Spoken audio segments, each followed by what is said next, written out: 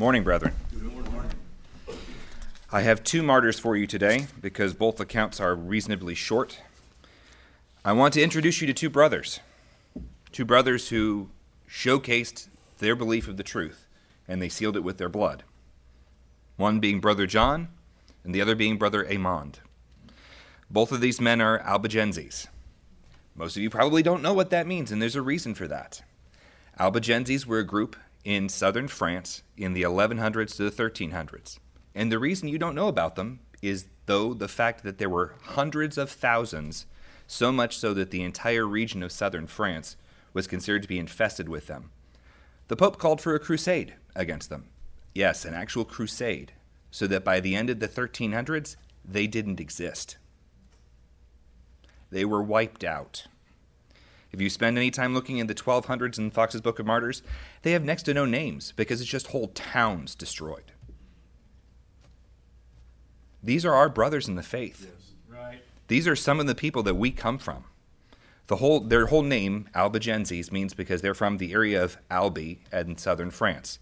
And they were made up of Donatists, Paulicians, Waldenses, and their numbers were so great that they were named after the region. So these are two men, two ministers of the Albigenses, and the ways that they lived and died for the truth. And I have two simple lessons for you. Two lessons, one from one life and one from the other to take away. One, how well do you know the Scriptures? Because Brother John knew the Scriptures, and he used them powerfully. And secondly, how much do you love souls? Because that's what Brother Aymond did. He gave his life for the love of souls. At the town of Limousin in France, John de Caudurco, a minister of the Albigenses, was apprehended, degraded, in order to be burnt. The entire account of him takes about 2 paragraphs, but they're powerful paragraphs. During his degradation, which means publicly being put out in front of everyone else, to be accused, to be humiliated, to be preached against, before being condemned and killed. During his degradation, a friar undertook to preach a sermon. He opened the New Testament and picked a text. I'm not going to tell you the text because I want to see how well some of you know the Word of God. I'll just read to you what the friar wanted to read to the audience first. Now the Spirit speaketh expressly, that in the latter times some shall depart from the faith, giving heed to seducing spirits and doctrines of devils. 1 Timothy 4. Some of you already know. That's where he stopped. That's where the friar stopped. And so from that verse, he set about to promote Catholicism and to put down Albigensianism. Yet from behind him, Brother John called out, "Could you read the next 2 verses, please?" Amen, yes. The friar reopened his testament, looked down at them, and stood in dumb silence, unable to read them, knowing what they meant. And so Brother John from behind him called out, "Well, if you won't, can you give it to me so I can read it to the audience, please?" The friar, again being dumbstruck, did so. And John, to the audience, read these verses.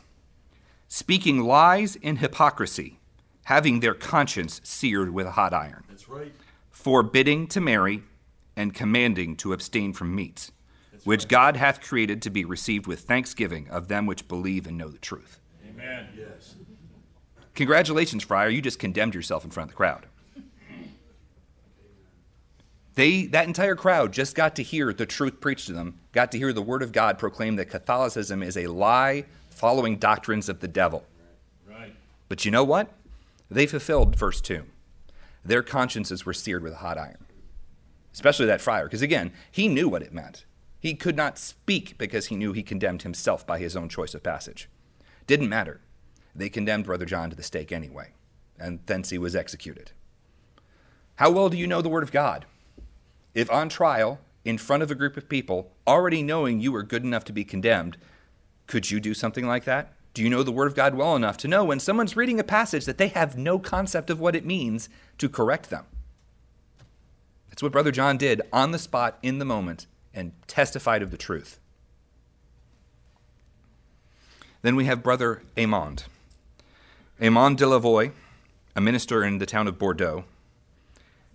Complaint had been made against him by the Romish clergy, the priests. He was advised by his friends to flee. He had prior warning of what was coming. And with over a century of crusade and massacre against those who had come before him, he absolutely refused to flee, stating, and we have some quotes from this man and those around him. He refused to flee, stating that should he absent himself, the people might well imagine what he had preached consisted only of dreams and fables, and was not extracted from the pure word of God. But to prevent them from entertaining such a notion, he was determined to seal his testimony with the truth of his blood. Opportunity number 1, warned in advance, didn't run. When he was arrested, the people of the town sought to rescue him. His reputation was so high that when the authorities came, the townspeople of Bordeaux, which is not a small town in France, the townspeople did not want him taken. He replied to the people trying to liberate him, "Since it is the will of God that I should suffer for him, I will not resist his will." Opportunity number 2. He refused to be delivered because he cared about the souls of his flock, of his people. He remained imprisoned 9 months based only on the accusations made against him by the priests. And it was noted during that time, in not good conditions, that he maintained it patiently the entire time. He was placed on trial. And while on trial, they put him on the rack. They stretched him. His response to his pain, when put to the question, was, "The body must once die, but the soul shall live, for the kingdom of God endureth forever." Amen. He was going to maintain his testimony even under pain. Let me ask again, how much do you love souls? He was tortured to the point where he passed out from pain. So, of course, they stopped to wait. When he recovered, his immediate response was to begin praying for his persecutors. Not accepting deliverance from pain multiple times, and then praying for their souls. He was demanded again, would he convert to Catholicism and renounce the truth? He steadfastly and positively refused, and was so condemned to the stake. At the place of his execution, he offered a prayer. "O Lord, make haste to help me. Tarry not, despise not the work of thy hands." That's scripture, in case you don't know. Then looking at the crowd, he noticed members of his congregation among it, and said this to them: "My friends, I exhort you to study and learn the gospel, for the word of God abideth forever. Labor to know the will of God, and fear not them that kill the body, but have no power over the soul." After that point, he was strangled, and then he was burnt. But again, what did he care about? Why was he there? Why didn't he flee? Why didn't he accept deliverance at the hands of the town? Because he cared about souls. He wanted his congregation to see, this is what the truth means, and I will not back off from it even if it costs me my life. We have 2 brethren. These are real people who lived their lives, who lived for God and died for God.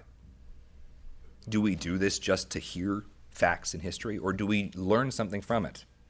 Do you know the Word of God? Could you be like Brother John? Could you, on trial, defend the truth? Do you love souls so much so that you would be willing to sacrifice yourself for them? In whatever capacity. I mean, we're not asked to do that today. We give our time.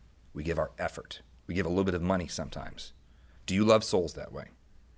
Praise be to God for these 2 brothers. Brothers in the faith like us. Can we learn from them? Yes.